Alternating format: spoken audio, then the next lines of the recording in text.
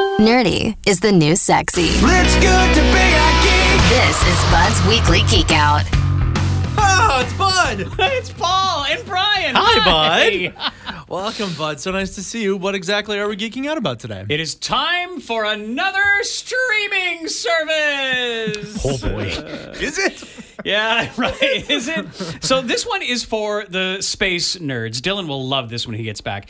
Because it's from NASA, the National Aeronautics and Space Administration, and it's called, get this, you ready? NASA Plus. What does plus mean? Because it's like NASA, but plus. I don't know why they're naming it like. So it's live right now at plus.nasa.gov, and it's filled with content like live events, there's documentaries, historical footage, a lot of kid-friendly programs, and there are series made by NASA like Why with Nye, and that's Bill Nye the Science Guy. Oh, no kidding. New Horizons, all about the space probe. Elements of Webb, which covers the incredible James Webb Telescope and its phenomenal photos. Mars in a Minute, literally 1 minute shorts all about Mars. Earth Minute, which weirdly are all longer than 1 minute. So, I don't get. It's like a dollar store. I'm looking through They're it's like all a minute quite 40, a dollar. a minute 15, a minute 20. I'm like, what do you guys do? It's called Earth Minute. Surprisingly, STEM and STEMonstrations. STEM, as a reminder, stands for science, technology, engineering, and math. We know what STEM stands for, but okay. Okay, fine. Maybe somebody doesn't. Maybe somebody doesn't. And The Traveler. This is a series of animated shorts for kids hosted by an alien traveler and explaining things like black holes and light speed travel and gamma ray bursts.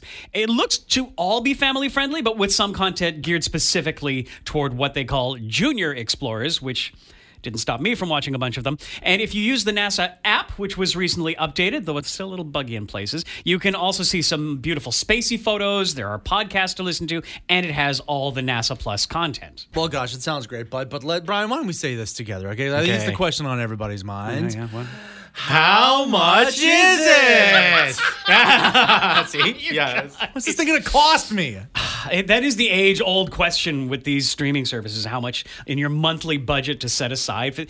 I got mad at Adobe when they started doing this for apps like Photoshop in 2013 because I knew it'd be a moneymaker for them. It turns out I was right, which sucks because everybody's doing it now, except NASA. NASA Plus is free.